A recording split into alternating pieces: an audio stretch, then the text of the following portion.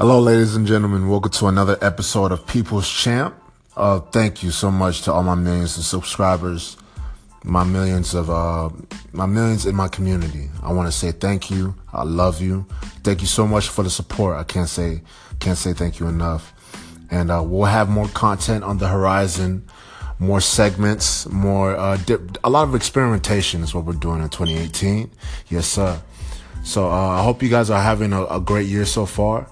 Today, really, we're just going to talk about Black Panther. Honestly, I'm so excited.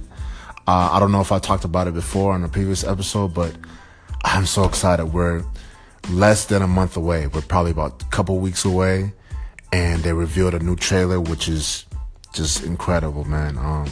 It's probably going to be one of the biggest movies to date, especially one of the biggest movies that Marvel has released. It's funny because I saw my friends before, like, this is one of the biggest movies, especially for black people, one of the most important movies that we'll ever have. Why? Because representation and imagery when it comes to the black superhero. We don't have any superheroes, bro. Like, all we got is, like, Obama.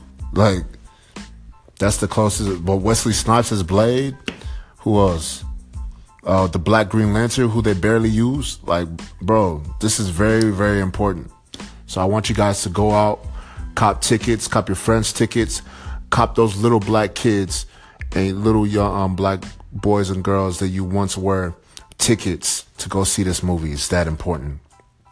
What the imagery does for the psychological aspect is it shows, like, Obama being the president, right? For a little black boy in the 5th grade, him seeing that lets him know, like, dang, I can be at the top of the world at one point. Like, he looks like me, so I can do that as well.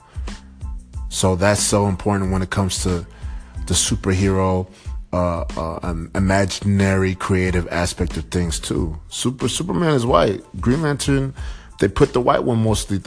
Even Flash, and it kind of is it's much deeper than you think it is, because it really tells these kids that they can do anything they want to. And that's what we watch when we're growing up. On Saturday mornings, that's who we see consistently.